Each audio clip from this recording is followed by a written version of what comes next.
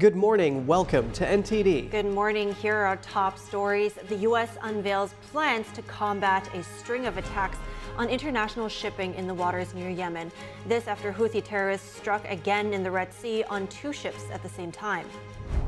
We look at Defense Secretary Lloyd Austin's message on his trip to Israel and the Middle East. And we ask an IDF spokesman about a massive Hamas tunnel found near Israel's border and what's next in the war. Pro-Palestinian demonstrators flood New York streets, at one point getting into a shouting match with actor Alec Baldwin, asking him if he condemns Israel. 6 Nevada Republicans arraigned for casting alternate votes for former President Trump in the 2020 elections. More on their not guilty pleas and why former Trump lawyer Kenneth Chesebro gained immunity from state prosecution. Texas Governor Greg Abbott signs a new bill to stem the flow of illegal immigrants into the state as the GOP pushes for funding for the border. Today is the 4th and final day of the Conservative America Fest conference in Phoenix. We hear from some young people about what drove them to attend and take a look at some highlights. A volcano eruption in Iceland spews lava and smoke through the region after weeks of intense seismic activity.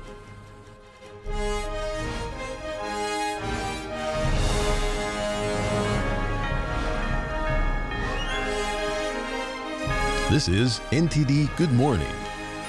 Live from our global headquarters, here are Evelyn Lee and Kevin Hogan. Welcome to NTD. Good morning, everyone. Today is Tuesday, December 19th. And yeah, yesterday was quite the big pro-Palestine rally. They even basically shut down Penn Station. Oh yeah, and I see the graffiti on the sidewalks when walking in calling for a resurgence of this intifada. Right. We will have that later on, but in today's top news, the U.S. military says Houthi terrorists attacked 2 ships at the same time in the Red Sea yesterday. One of the attacks was on a commercial oil tanker. U.S. Central Command says it was targeted by a one-way attack drone and an anti-ship ballistic missile launched from Yemen. The other commercial vessel, a bulk cargo ship, reported an explosion in the water nearby. No injuries were reported. Secretary of State Antony Blinken condemned the attacks in a call with Saudi Arabia's foreign minister yesterday. Secretary of Defense Lloyd Austin also unveiled a new U.S.-led coalition yesterday. The naval operation aims to counter the growing threat in the Red Sea and the Gulf of Aden. Canada, the UK, Italy, and France are among the nations joining the security initiative. Austin says the international challenge demands collective action. The defense secretary says some countries will conduct joint patrols and others will provide intelligence support in the region. Oil rose nearly 2% yesterday. Supply costs and delays to the region's maritime trade are rattling investors. Major oil and shipping firms are reacting to the recent attacks in the international trade corridor by pausing or avoiding the route. We're continuing with updates from Israel's war against Hamas. The IDF just uncovered the largest Hamas tunnel so far in Gaza. That is just around 1,000 feet away from the border of Israel's kibbutz Erez. We want to bring in Lieutenant Colonel Peter Lerner for more. He's a spokesperson for the IDF. Welcome back, Lieutenant Colonel. It's good to see you this morning, as always. So you discovered, as I said, the largest Hamas tunnel yet. What have you learned about what exactly was it used for and just how significant has it been for Hamas's operations? Good morning, Evelyn. Indeed, it is a massive tunnel network, over 4 kilometers long, wide enough for a car, and like 50 meters deep. It goes to show the extent of Hamas's intention to conduct their activities, their terrorist activities, from the Gaza Strip in and around the border area in order to conduct attacks, in order to launch attacks as they did on the 7th of October. While I can't confirm that this was the case at this stage, we have to work under the assumption that it is exactly that. And what I can say is that we know of at least 2 other tunnel systems like this. We intend on exposing them, and it's part of our operation to dismantle and destroy Hamas, peel back level by level, stage by stage, tunnel by tunnel, the mechanism that Hamas has built. What it actually goes to show, Evelyn, is the extent of their activities, of their intentions. The the amount of energy and money just goes to show that this is the most expensive, expansive construction project ever to exist in the Gaza Strip, not for the benefit of the people of Gaza, but at the detriment of the people of Gaza, only to serve terrorism. So when you say there's two more, it's comparable size of how it's equipped? I would say at least two more, and we will continue to our operations to reveal Hamas's the extent of their networks of terror tunnels, the command and communications capabilities, their control capabilities, where they're hiding. We understand that they are, from what the hostages that have been released are telling us, where they're being held underground in hospitals. This is how Hamas have operated throughout this war. They prepared these tunnels over the last 16 years precisely for this this scenario. So it's going to take time, but we are determined to change the paradigm once and for all to make sure that Hamas can never wield this power of death above us. And I also want to move on to another topic. I also want to address the 3 hostages that were killed, although they were waving a white flag, we've learned. So, and then there were 2 women in a Christian church as well. Of course, that all comes after President Biden criticized your operations as indiscriminate bombing. He used those words. So do you think that maybe now is a time for you to stop and rethink some of that strategy that you've been applying? Evelyn, the operations on the ground and the battles that are ongoing, even as we speak this morning, are extensive, are in the conditions, and I would say in the battleground that Hamas chose. The death of 3 hostages is a tragedy, and it is painful for everybody in Israeli society. The IDF came forward, and after our investigation, our inquiry, we found that the IDF, the forces on the ground, opened fire in contravention to our procedures, and this is indeed a tragedy. We are nevertheless faced with a terrorist organization that has weaponized the urban area, that has weaponized hidden in hospitals, utilizing the civilian arena to try and prevent us from operating, which is a national military. So what will the repercussions be of that? Or in general, what will be the measures taken about the failure to correctly identify civilians and hostages from Hamas? So what we've done, and first of all, I think our Chief of Staff, the Lieutenant General Herzi Halevi, went into the field. He was there, spoke to soldiers, spoke to the forces on the ground, and clarified what is our expectations, what is the expectation. And what he said was a very, very clear message to the forces. Take a second, use your mind. We understand that the battlefield is extremely full of tensions and stress, but if you use your mind, we will achieve greater goals, we will defeat the enemy, and we have to be very, very cautious operating in the civilian arena. This is what we've been trying to do since the outset of this war, a war that Israel did not ask for. We were surprised by it. We have no choice but to win. We will go and continue to operate, and we have lessons learned from this tragedy, and distributing those and disseminating those within the forces in order to improve our forces, our operational capabilities on the ground, but also to maintain our understanding that there is no alternative at this time ever. And since we have time for one last question, so Israel's defense minister was talking about gradually moving to a next phase soon. Is that something you're currently preparing for? Of course, the IDF understands that the level of intensity that is conducting our operations will go down as we move forward and close in on Hamas and their leadership, as we dismantle and destroy their battalions across the Gaza Strip. And we have, and we continue this morning, the operations in Sajaiya in the northern Gaza Strip, in Jabalia, in Khan Yunis in the south. We are destroying and dismantling the battalions. And as their forces are depleted and defeated on the battleground, thus the level of intensity of the conflict will indeed go down.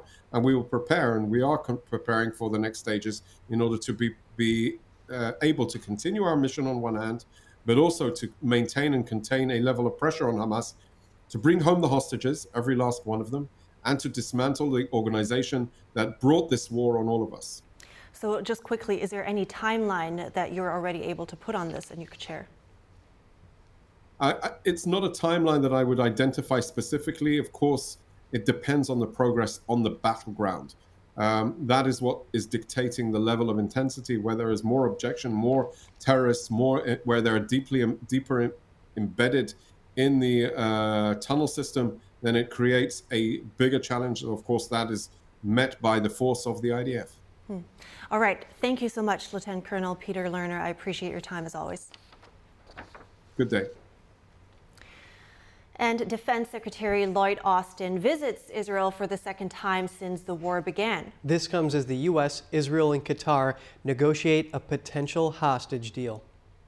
During his meeting with Israeli leaders on Monday, Secretary of Defense Lloyd Austin repeated that U.S. commitment to Israel was unwavering. He said the U.S. will continue to provide military equipment, help Israel free hostages, and also get humanitarian aid into Gaza. Hamas should never again be able to project terror from Gaza into the sovereign state of Israel. And we will continue to work together for a safer, more secure future for Israel and a brighter future for the Palestinians. Austin and Israeli officials discussed a post-war plan for Gaza. They also addressed intensifying attacks by Yemen's Houthi rebels on international shipping in the Red Sea. Austin says he is convening a meeting on Tuesday with his counterparts in the Middle East and beyond to respond to the issue. Israeli Prime Minister Benjamin Netanyahu applauded the move. This is a battle against the Iranian axis of terror, which is now threatening to close the maritime Strait of Bab el-Mandeb. This threatens the freedom of navigation of the entire world. I appreciate the fact that you are taking action to open that strait. On the same day, CIA Director William Burns met with the head of Israel's Mossad intelligence agency and Qatar's prime minister for hostage talks in Warsaw, Poland. The Biden administration said they are hoping the talks will lead to another hostage and ceasefire deal. I know Brett McGurk and David Satterfield continue to work this almost by the hour to see if we can't get another pause in place and another hostage deal executed. But as I said at the top here of the gaggle, I can't report to you a date certain or tell you in good faith that there is another deal that's imminent. Hamas said they are open to talks, but there will be no negotiations on hostage deals until Israel ends its war in Gaza.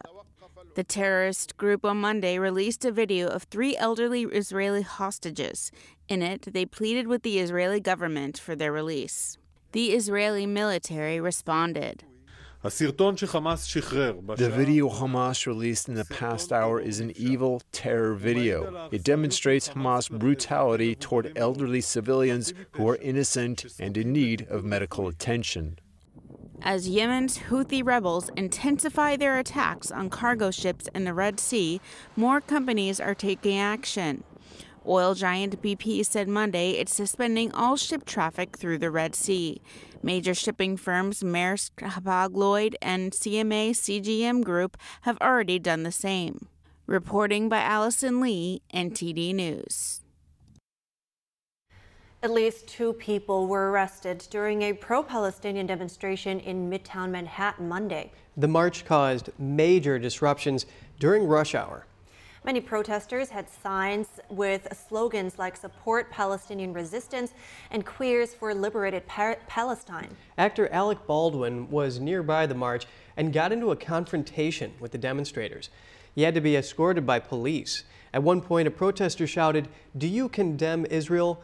Baldwin responded, "No, but that he wants peace for Gaza." The protests have become a weekly occurrence in New York.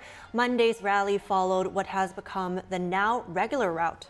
Beginning at Grand Central Terminal, where officials say about 350 people were gathered earlier in the afternoon, then marching over to the Port Authority and the New York Times headquarters, then moving on to Penn Station. 6 Nevada Republicans plead not guilty to charges of fake state 2020 presidential election results. Find out why former Trump attorney Kenneth Chesebro was granted immunity from state prosecution. Young voters at the Conservative American Fest conference in Phoenix share their biggest concerns and who their favorites are after the break.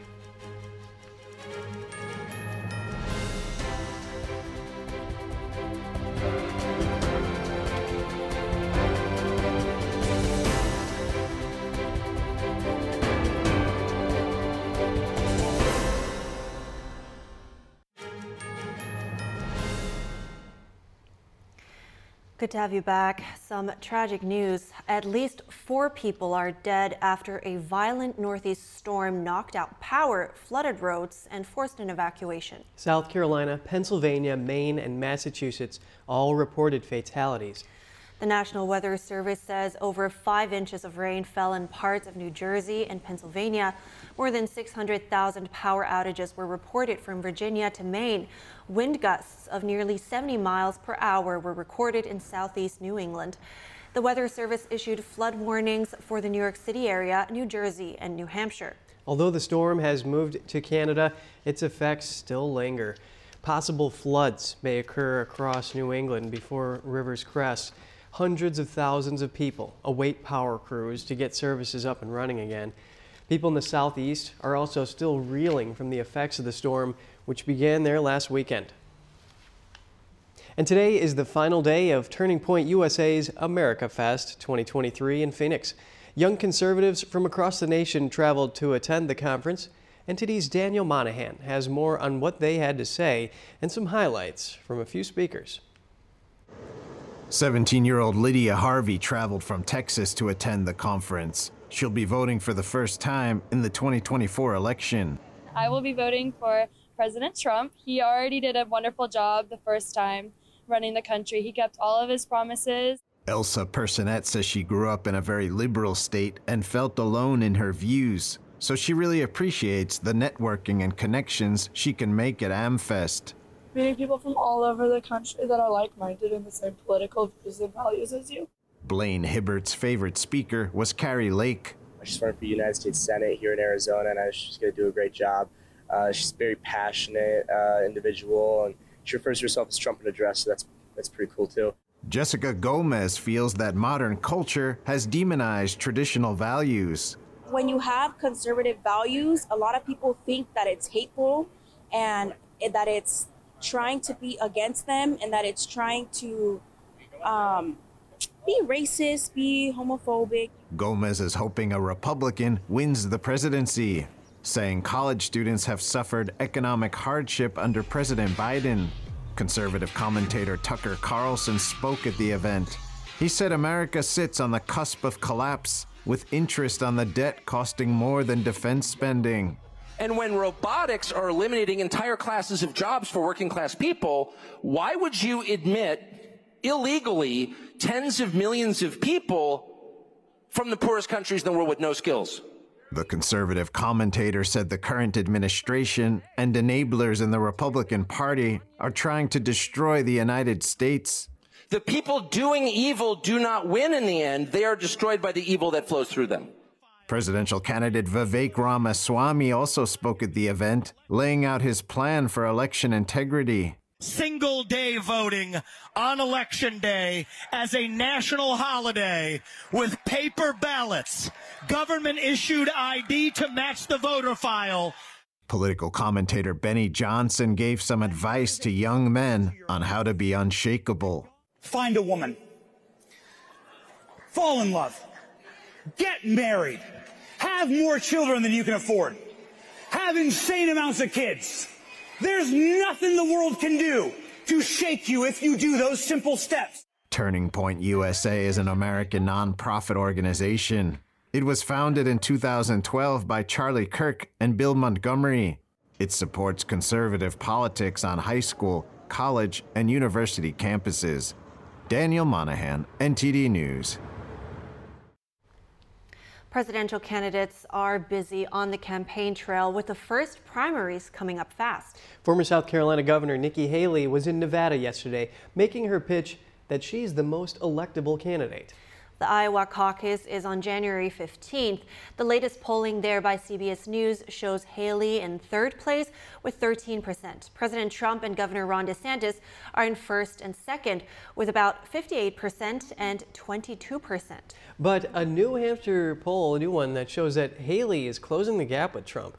The CBS News YouGov poll has Trump in the lead with 44%, Haley in second with 29%, and DeSantis in third with 11%. The Florida governor was in Iowa on Monday. He campaigned along with his wife in the city of Bettendorf. The two Georgia election workers that won a nearly $150 million verdict against Rudy Giuliani for defamation last week are suing him again. Ruby Freeman and Shay Moss accuse him of continuing to spread lies about them. That's over his allegations of ballot tampering in the 2020 election. The lawsuit seeks a federal injunction barring Giuliani permanently from repeating any defamatory claims about them. Freeman and Shay Moss are pointing to statements they say Giuliani made to the media during the trial and after the verdict. Giuliani maintains everything he said about the mother-daughter duo is true. The former New York mayor is also heading to trial for criminal charges in Georgia.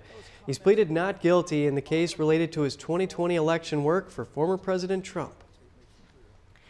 6 Nevada Republicans pleaded not guilty yesterday to charges of faking state 2020 presidential election results. Each is charged with 1 count of forgery and 1 count of filing a false record. Court filings revealed former Trump lawyer Kenneth Chesebro was granted immunity in the state for agreeing to testify to a grand jury in Clark County. NTD's Jeremy Sandberg has more on the trial in the swing state.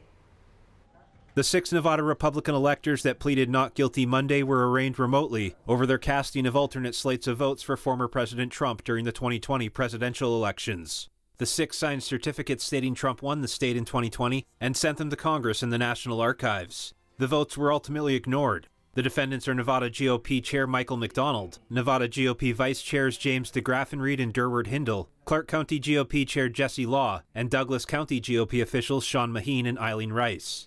If convicted, they face up to 9 years of jail time, with each felony charge bringing penalties from 1 to 4 to 5 years in prison. A trial date is set for March 11th. Trump mentioned the 6 indicted electors at a rally in Reno this week, saying they were being treated unfairly and suggesting the case was politically motivated. The leading GOP 2024 candidate called it a weaponization of law enforcement for high-level election interference due to his lead in the polls. Meanwhile, court transcripts revealed former Trump campaign lawyer Kenneth Chesebro was granted immunity from prosecution in Nevada for his testimony to a grand jury. Chesebro was first indicted on 7 felonies and pleaded guilty to conspiracy to commit filing false documents. The attorney has been widely publicized as the architect of an alternate elector scheme after a legal memo he wrote for the Trump campaign was leaked. Chesebro is facing investigations in Nevada, Arizona, and Washington regarding the 2020 elections. All rise. Jeremy Sandberg, NTD News. Former President Trump's lawyers are asking the full federal appeals court in Washington to review a gag order in the J6 case. The request yesterday follows a ruling by a 3-judge panel that upheld but narrowed a gag order on Trump. Trump's lawyers argue the panel's decision contradicts Supreme Court precedent and rulings from other appeal courts. They want the entire court to take up the matter, saying a fresh evaluation is needed. And a federal appeals court has ruled on former Trump White House Chief of Staff Mark Meadows' request to move his Georgia case to federal court. A 3-judge panel of the 11th Circuit Court of Appeals rejected it yesterday, affirming a lower court opinion from September. Hunter Biden is scheduled to make his first court appearance and arraignment in California next month. His court appearance is set for January 11th at the U.S. District Court in the Central District of California. The charges stem from a 9-count grand jury indictment accusing Hunter Biden of 3 felony and 6 misdemeanor tax offenses. The indictment alleges he failed to fulfill his tax obligations. Instead, he allegedly spent his money financing an extravagant lifestyle, including drugs, escorts, luxury hotels, exotic cars, and other items totaling over $1 million. The charges say he failed to pay taxes in 2016, 2017, and 2019, and failed to file returns for 2017 and 2018. And up next, Texas taking the reins on immigration, criminalizing illegal border crossings. Why? And will potential legal challenges to this find their way to the Supreme Court? A former immigration judge breaks this down. Marvel actor Jonathan Majors found guilty of assault and harassment. The details of those charges and what it could mean for Majors' career.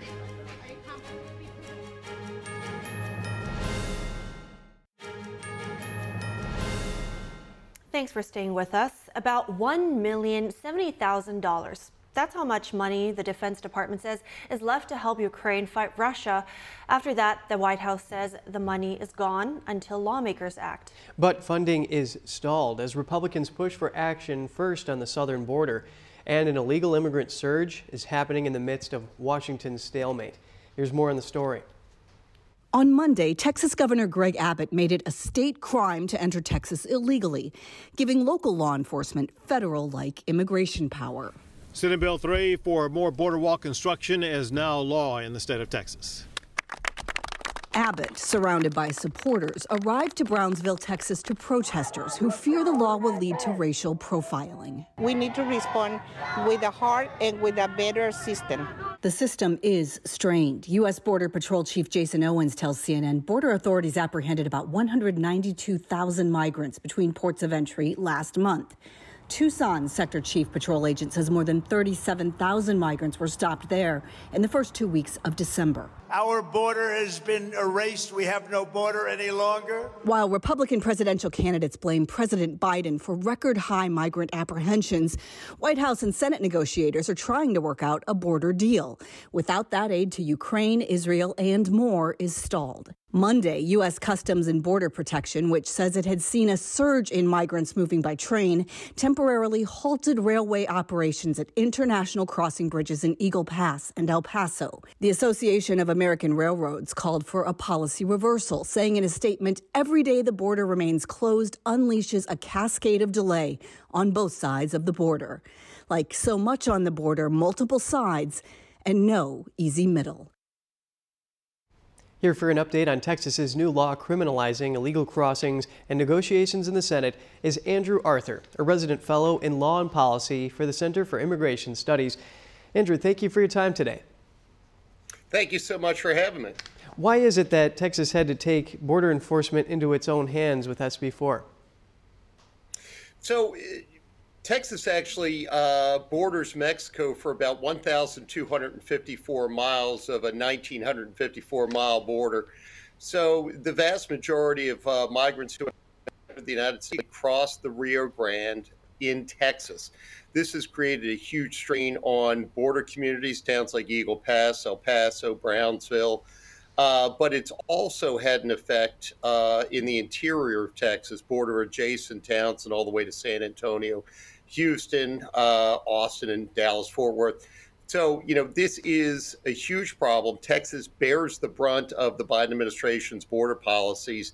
It has been attempting to stem the surge through what's called Operation Lone Star down at the southwest border ever since March of 2021. This next step is necessary in order to give Governor Abbott and state officials the ability to arrest, detain, and attempt to remove those individuals who overwhelmed Border Patrol agents just can't deal with.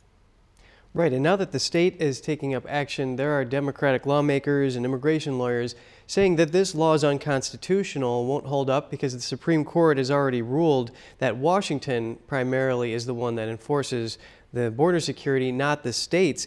Do you see this happening?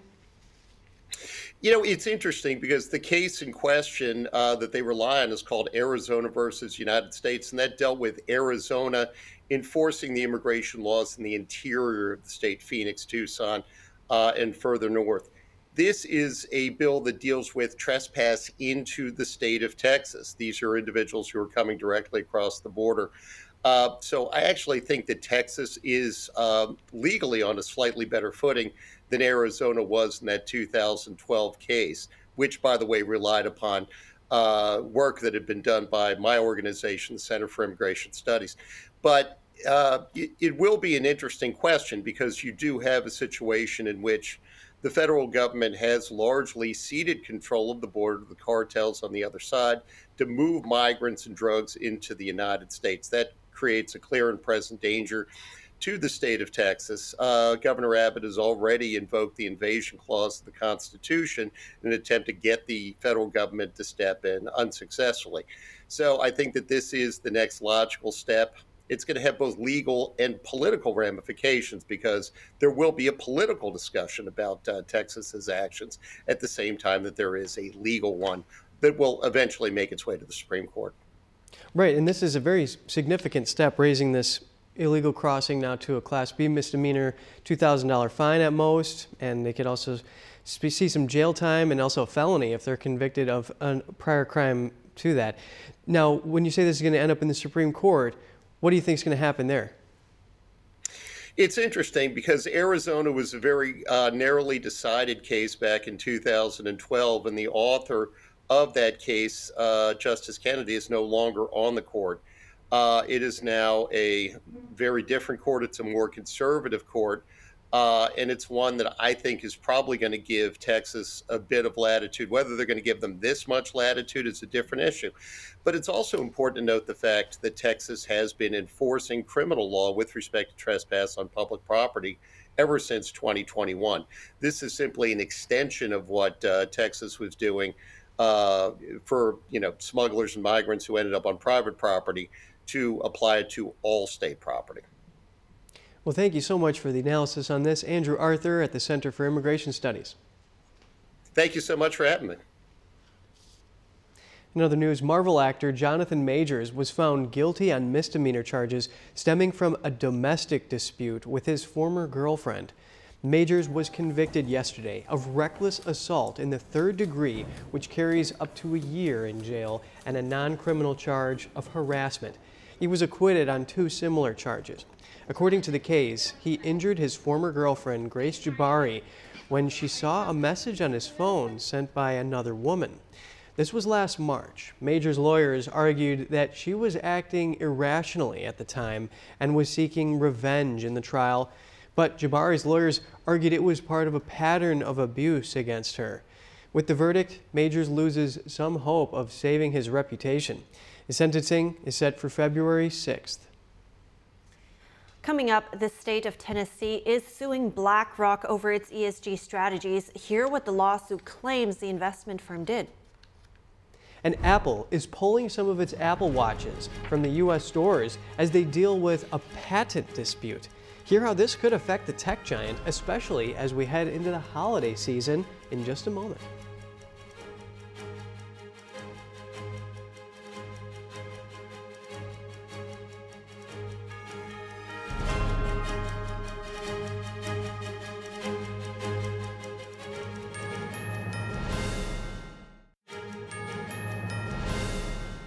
Good to have you back. Joining us now is NTD business host Don Mott to discuss Tennessee's lawsuit against Blackrock. The state is suing the investment firm in a first-of-its-kind ESG litigation.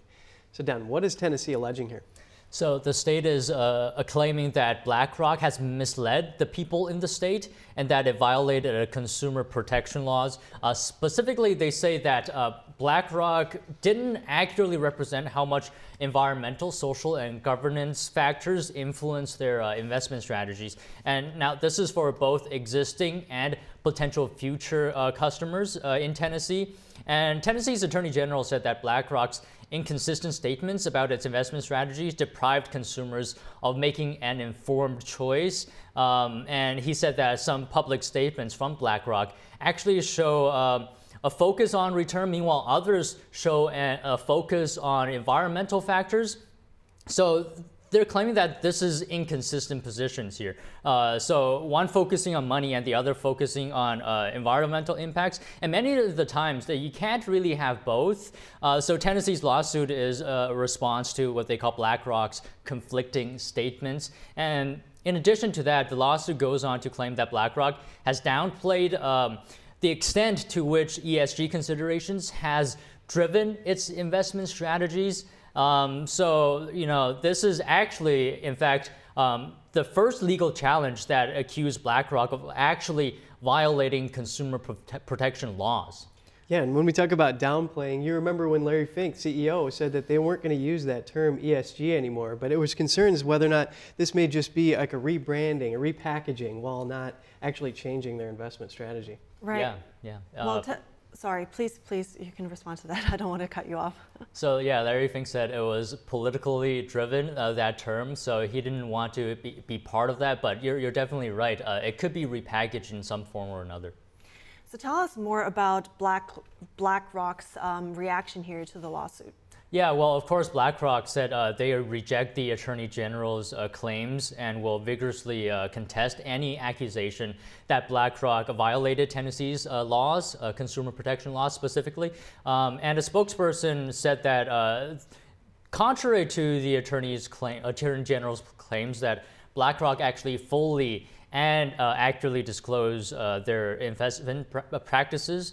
The firm actually invested around $40 billion in the state, and in total that managed over $9 trillion at the end of September. And they're saying that they're proud of their contribution and commitment to the future of Tennessee. But over the years, Blackrock has indeed gotten some backlash to their investment strategies for ESG, especially in my view that they shouldn't be investing in China because, let's not even talk about the human rights issues involved here, but just on its own, that should be enough. But in addition to that, China's the world's worst polluter when it comes to the environment. So, Larry Fink really spearheaded ESG, but it really makes you wonder, like, what part of China does that investment align with ESG, environmental, social, or governance? Certainly a huge question looming all over this. So tell us, what else do you have for us today? Yeah, so Japan's Nippon Steel clinched a deal to buy U.S. steel for $14.9 billion in cash on Monday, and prevailing in an auction for the 122-year-old iconic steelmaker. And the deal price of $55 per share represents a 142% premium to August 11, which is the last trading day before rival Cleveland Cliffs unveiled a $35 per share cash and stock bid for U.S. Steel. And the outcome is also a blow for ArcelorMittal, which Reuters has reported also pursued U.S. Steel. And the deal will help Nippon Steel, the world's fourth largest steelmaker, move forward significantly, expanding its production in the U.S., where steel prices are expected to rise as automakers ramp up production following their recent deals with labor unions. And switching topics, there's another update here when it comes to Apple. It said that it's pausing U.S. sales of its Series 9 and Ultra 2 smartwatches starting this week. The halt announced yesterday is due to a patent dispute over technology. It enables the blood oxygen feature on the watches. The move comes after an October order from the U.S. International Trade Commission, and the ruling could bar Apple actually from importing its watches after finding the devices violate medical tech company Maismo's patent rights. Models that do not contain the blood oxygen sensors, like Apple's lower-priced SE model, are unaffected by the dispute. If not vetoed, the ban goes into effect on December 26th. And yeah, those Apple Watches are pretty sophisticated. I hear they can even track your sleep and tell you how much sleep you're getting, even that REM sleep too. Yeah, I mean, they're always adding new features to the watches. I wouldn't be surprised if it becomes even more advanced than it is now. Yeah. And so what else do you have for us, Todd? Right, just one more update. Southwest Airlines will pay a $35 million fine as part of a $140 million settlement. This is to resolve a federal investigation into a December 2022 situation last year where the airline canceled thousands of flights and stranded over 2 million holiday travelers. Most of the settlement will actually go toward compensating future passengers. Even before the settlement, Southwest said the meltdown cost more than $1 billion in refunds, reimbursements, extra costs, and lost ticket sales over several months here. And the company promised to give out $90 million in vouchers to future travelers. Yeah, it's a big deal. And Transportation Secretary Pete Buttigieg says they gave them 140 million reasons not to ever let that happen again. Well, let's hope it doesn't happen this holiday season. Yes. Fingers crossed. All right. Right. Don Ma, host of NTD Business. Thank you. Thank you. Stay with us. Analysis on countermeasures to North Korea's missile campaign as the regime test fires a ballistic capable of hitting the U.S. Defense tactics include U.S. missile interceptors and integrated combat vessels. But what novel idea does South Korea have? An earthquake in China killed over 100 people and injured hundreds more. Hundreds of thousands of homes were destroyed. A volcano erupted late on Monday in Iceland's Reykjanes Peninsula, spewing lava and smoke across a wide area after weeks of intense earthquake activity. Get that story when we come back.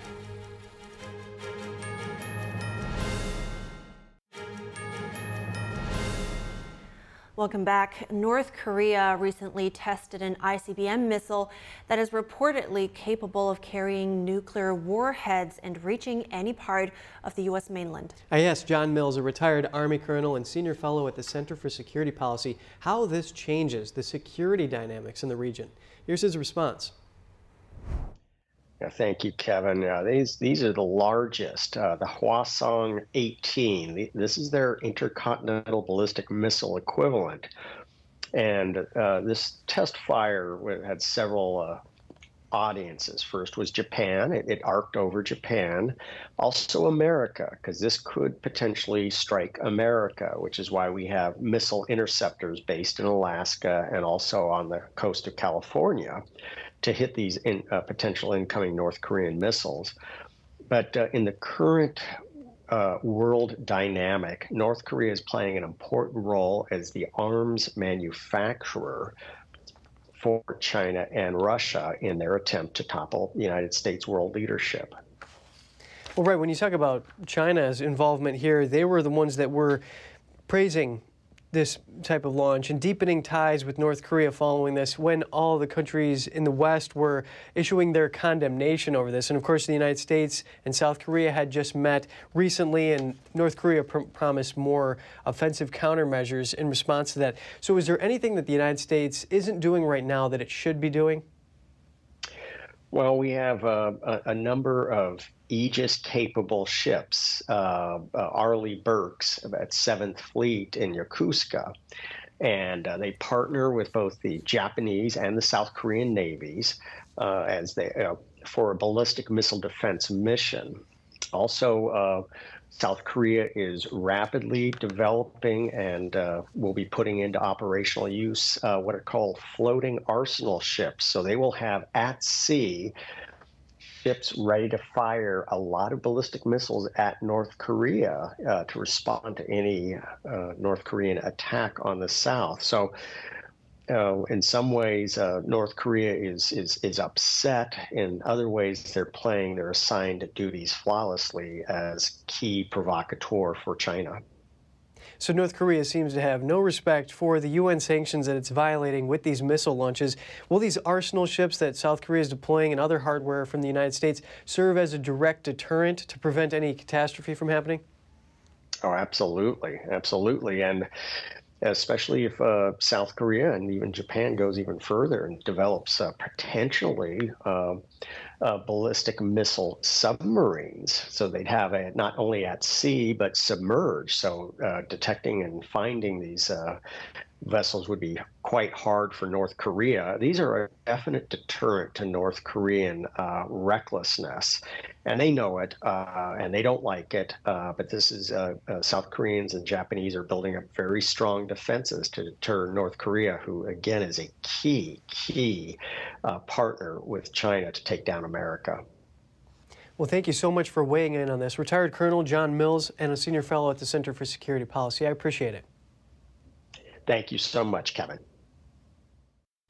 South Korea said earlier today it has started joint special operations exercises with the U.S. It comes as tensions on the Korean peninsula rise after Pyongyang's missile launches. The ministry says the drills, which began yesterday, took place at various special training sites and will last for 2 weeks. And we're going to switch up gears here and bring you some of the latest headlines from around the world. An earthquake in China killed at least 118 people and injured hundreds more. The 6.2 magnitude tremor jolted a remote and mountainous region in the country's northwest.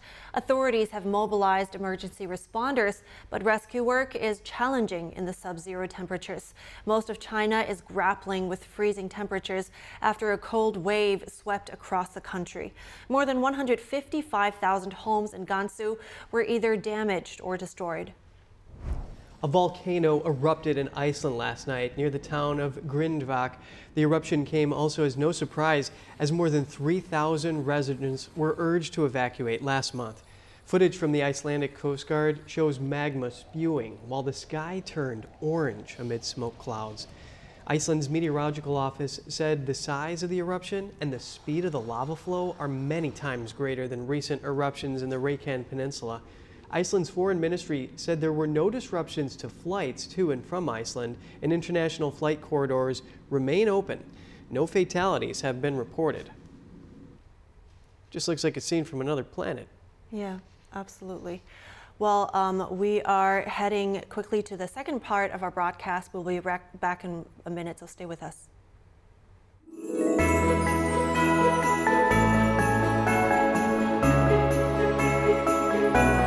Hi everybody, I'm Kelly Wright, host of America's Hope right here on NTD. Guess what? We've got a special celebration because it's beginning to look a lot like Christmas. So coming up on NTD, we're going to be celebrating a joyful Christmas, and you're all invited to watch as we celebrate Christmas in music and song from around the world.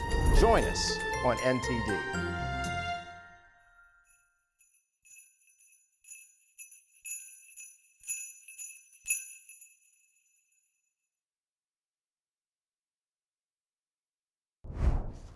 Good morning. Welcome to NTD. Good morning. Here are today's top stories. The U.S. unveils plans to combat a string of attacks on international shipping in the waters near Yemen. This after Houthi terrorists struck again in the Red Sea on 2 ships at the same time. Chileans voted to reject a conservative constitution as a dictatorship-era charter remains the law of the land. We dive into the impact on U.S. and regional politics with the editor-in-chief of the Epoch Times Portuguese. At least 4 people are dead after a northeast storm knocked out power, flooded roads, and forced an evacuation. Hear the extent of the damage. 2 Georgia election workers awarded close to $150 million in damages sue former New York Mayor Rudy Giuliani again. Details on the new lawsuit seeking a federal injunction. A business owner tells us why products made in America are so important and the surprising price differences between made in China and made in the USA.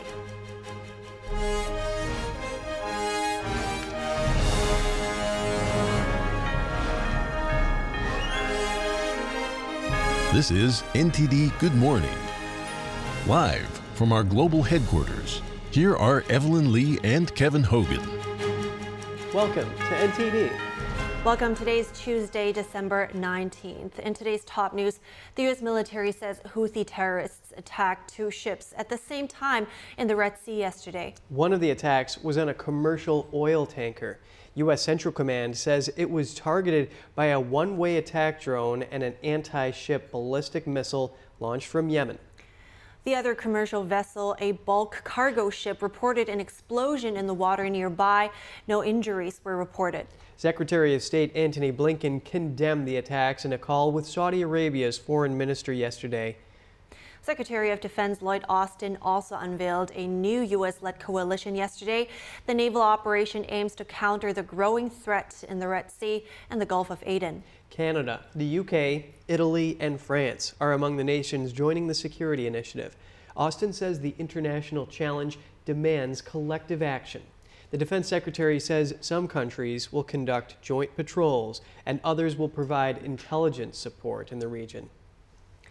Oil rose nearly 2% yesterday. Supply costs and delays to the region's maritime trade are rattling investors. Major oil and shipping firms are reacting to the recent attacks in the international trade corridor by pausing or avoiding the route. The IDF just uncovered the largest Hamas tunnel so far in Gaza that is just around 1,000 feet away from the border of Israel's kibbutz Erez. Earlier, I spoke with IDF spokesperson Lieutenant Colonel Peter Lerner to learn about its significance and how it was used in the war. It is a massive tunnel network, over 4 kilometers long, wide enough for a car, and like 50 meters deep. It goes to show the extent of Hamas's intention to conduct their activities, their terrorist activities, from the Gaza Strip in and around the border area in order to conduct attacks, in order to launch attacks as they did on the 7th of October. While I can't confirm that this was the case at this stage, we have to work under the assumption that it is exactly that. And what I can say is that we know of at least 2 other tunnel systems like this. We intend on exposing them, and it's part of our operation to dismantle and destroy Hamas, peel back level by level, stage by stage, tunnel by tunnel, the mechanism that Hamas has built. What it actually goes to show, Evelyn, is the extent of their activities, of their intentions, the amount of energy and money just goes to show that this is the most expensive, expansive construction project ever to exist in the Gaza Strip, not for the benefit of the people of Gaza, but at the detriment of the people of Gaza, only to serve terrorism. Israel's defense minister was talking about gradually moving to a next phase soon. Is that something you're currently preparing for? Of course, the IDF understands that the level of intensity that is conducting our operations will go down as we move forward and close in on Hamas and their leadership, as we dismantle and destroy their battalions across the Gaza Strip. And we have, and we continue this morning, the operations in Sajaiya in the northern Gaza Strip, in Jabalia, in Khan Yunis in the south. That is what is dictating the level of intensity, where there is more objection, more terrorists, where they're deeper embedded in the tunnel system. Then it creates a bigger challenge. Of course, that is met by the force of the IDF. All right. Thank you so much, Lieutenant Colonel Peter Lerner. I appreciate your time as always. Good day. Back to the U.S., at least 4 people are dead after a violent northeast storm knocked out power, flooded roads, and forced an evacuation. South Carolina, Pennsylvania, Maine, and Massachusetts all reported fatalities. The National Weather Service says over 5 inches of rain fell in parts of New Jersey and Pennsylvania. More than 600,000 power outages were reported from Virginia to Maine. Wind gusts of nearly 70 miles per hour were recorded in southeast New England. The Weather Service issued flood warnings for the New York City area, New Jersey, and New Hampshire. Although the storm has moved to Canada, its effects still linger. Possible floods may occur across New England before rivers crest. Hundreds of thousands of people await power crews to get services up and running again. People in the southeast are also still reeling from the effects of the storm, which began there last weekend. The 2 Georgia election workers that won a nearly $150 million verdict against Rudy Giuliani for defamation last week are suing him again. Ruby Freeman and Shay Moss accuse him of continuing to spread lies about them. That's over his allegations of ballot tampering in the 2020 election. The lawsuit seeks a federal injunction barring Giuliani permanently from repeating any defamatory claims about them. Freeman and Shay Moss are pointing to statements they say Giuliani made to the media during the trial and after the verdict. Giuliani maintains everything he said about the mother-daughter duo is true. The former New York mayor is also heading to trial for criminal charges in Georgia. He's pleaded not guilty in the case related to his 2020 election work for former President Trump. 6 Nevada Republicans pleaded not guilty yesterday to charges of faking state 2020 presidential election results. Each is charged with 1 count of forgery and 1 count of filing a false record. Court filings revealed former Trump lawyer Kenneth Chesebro was granted immunity in the state for agreeing to testify to a grand jury in Clark County. NTD's Jeremy Sandberg has more on the trial in the swing state. The 6 Nevada Republican electors that pleaded not guilty Monday were arraigned remotely over their casting of alternate slates of votes for former President Trump during the 2020 presidential elections. The 6 signed certificates stating Trump won the state in 2020 and sent them to Congress in the National Archives. The votes were ultimately ignored. The defendants are Nevada GOP Chair Michael McDonald, Nevada GOP Vice Chairs James DeGraffenreid and Durward Hindle, Clark County GOP Chair Jesse Law, and Douglas County GOP officials Sean Maheen and Eileen Rice. If convicted, they face up to 9 years of jail time, with each felony charge bringing penalties from 1 to 4 to 5 years in prison. A trial date is set for March 11th.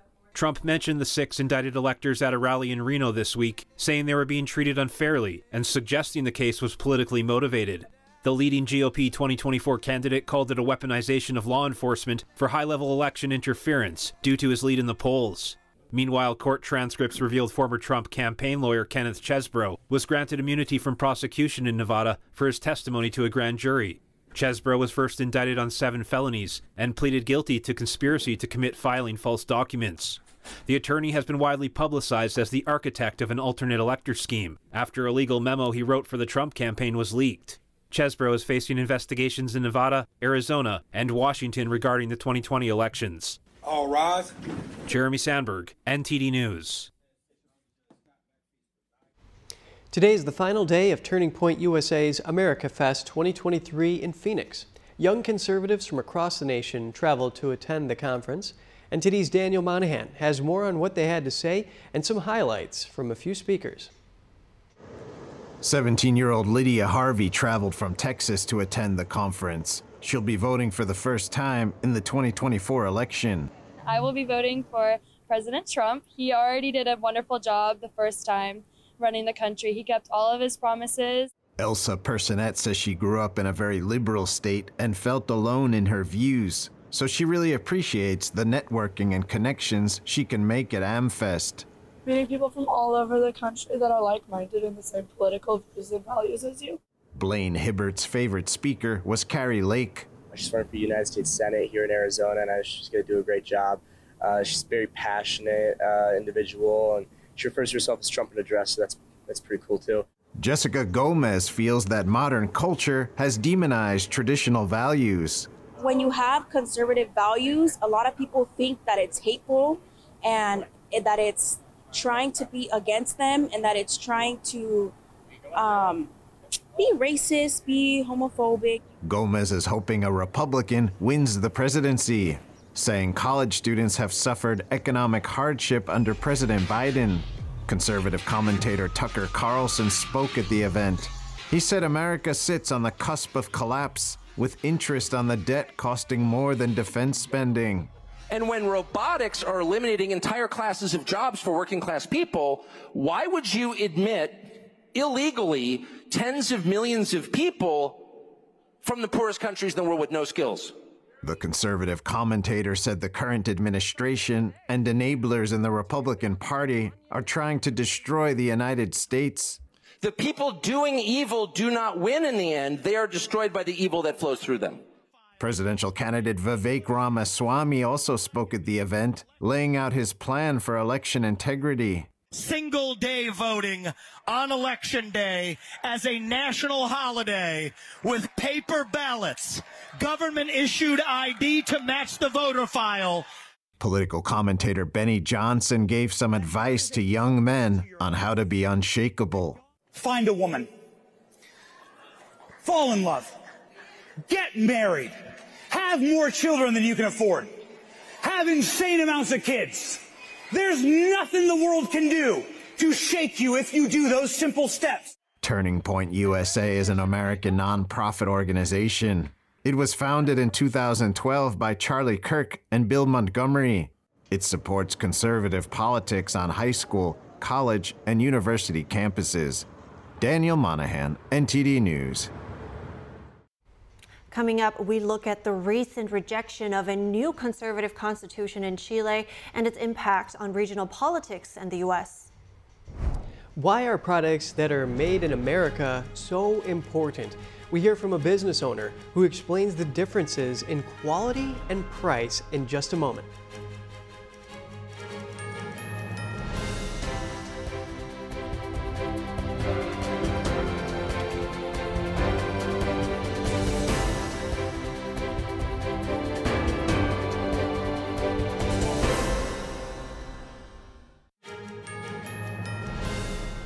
Welcome back. We're turning our attention now to South America and how recent developments there affect you. Chileans on Sunday voted to reject a conservative constitution. Voters previously rejected a progressive version in September last year. Because both of these failed, the dictatorship-era charter remains the law of the land. So we're going to learn more about the impact of this on the U.S. and regional politics with Marco Schottges, the editor-in-chief of the Epoch Times Brazil. Welcome again. It's really good to have you this early in the morning. And first of all, I want you to help us understand what the conservative constitution would have done. Tell us what was the merit of it. So, the whole constitutional process, we have to go back to 2019. That's when huge student protests broke out in Chile, and 4 out of every 5 Chileans voted for a new constitution. Now, back then, that was a very strong progressive trend, a very strong left-wing trend. So much so that last year, the proposed constitution was a very hard left one. Now, they had 2 constitutional votes in 2 consecutive years. Both of them were rejected. Now, with this new conservative one, that sort of followed the trend throughout the continent, throughout South America or Latin America, that things were shifting right on the grassroots level, even though most of the administrations had gone socialist. What this new charter proposed to do, it was not that different from the 1980 charter they currently still have, now that the vote didn't come to fruition. But what it would do is that it would go further right on things like abortion and homeschooling. It would enshrine some rights that maybe would be not as guaranteed with what they currently have, and definitely so with the last year's leftist one. Yeah, immigration, abortion, these are all issues that are predominantly in the United States that are being talked about. So what was this dictatorship era charter that was there in place that it sought to replace? So that's also part of why the left wing in Chile seeks so hard to replace the constitution they currently have. It's also symbolic in a sense because their current constitution, it drifts on the conservative side. It is from the 1980s, so that's when Augusto Pinochet Ugarte was in power, which is probably the most hardcore, the most authoritarian right-wing leader South America has had back during the 80s. Now, he even got a reputation for pushing communists out of helicopters as punishment. Of course, we have to remember that Chile had a very violent left-wing movement backed by the Soviet Union in the 70s that propelled a very, very authoritarian response. So what they currently have is a constitution that does enshrine certain rights, but it's also very controversial because it's amended more than 50 times. So it's also a very controversial text already, and that they're likely to keep dragging on with and keep amending. So tell us more about this current document that is in place. So does it pose challenges to the Chileans? So I think one of the main things we have going on since the 2019 student protests is people were pushing hard for more indigenous rights. I put that in quotes because it's also a very politicized left-wing trend, not only in Chile, but also in my native Brazil, where you try to push for sovereignty of the indigenous people. But what that really ends up doing is taking away the power of the state to work on its energy resources, its mineral resources on certain parts of the land. Of course, the rights of indigenous people have to be respected, but there's also a component where this gets politicized. There's foreign NGOs, there's a whole broader context here, just too broad to really go into, but it's a delicate issue. Now, also one of the other controversial things it has is the matter of abortion. The proposed left-wing text from last year, opposed to the one that was rejected this year, did try to push for more abortion rights. So it's really more social issues, but I don't think it poses a challenge to the local people to the point where they would push again for another vote. They had like 5 or 6 votes in the past few years, so they're really dragged down by it, yeah. So Marcos, Fitch Ratings shows that this inability for Chile to address these social problems with this rejected constitution here shows that their debt to GDP ratio is going to rise up to over 40%. So how would a Chile that's more in debt affect the United States? So Chile is a really key country to the United States on a number of ways. Mostly, it's one of the copper-producing countries of the region. It's like really in the mining sector. Chile is a powerhouse when you talk ion lithium batteries, for instance. A Chile that's more indebted or a Chile that's in economic trouble can pose some challenges I mean, when you're talking mineral exports and when you're talking regional stability up to an extent, but really Chile has been one of the most stable countries in South America. It's one that does better with HDI, the Human Development Index, the UN's measure of human development. So it's really one of the region's most stable and developed countries, and I don't think that would be such a key factor that it would disrupt that in any serious sense for the moment. That's good news. Got it. Well, very interesting and always insightful to hear from you, Marcos Schottges, the editor-in-chief of the Epoch Times Brazil. Thank you so much. Thank you so much for having me. And what's the difference between made in America and made in China? Let's hear what a business owner who specializes in U.S. and U.S.-made products has to say.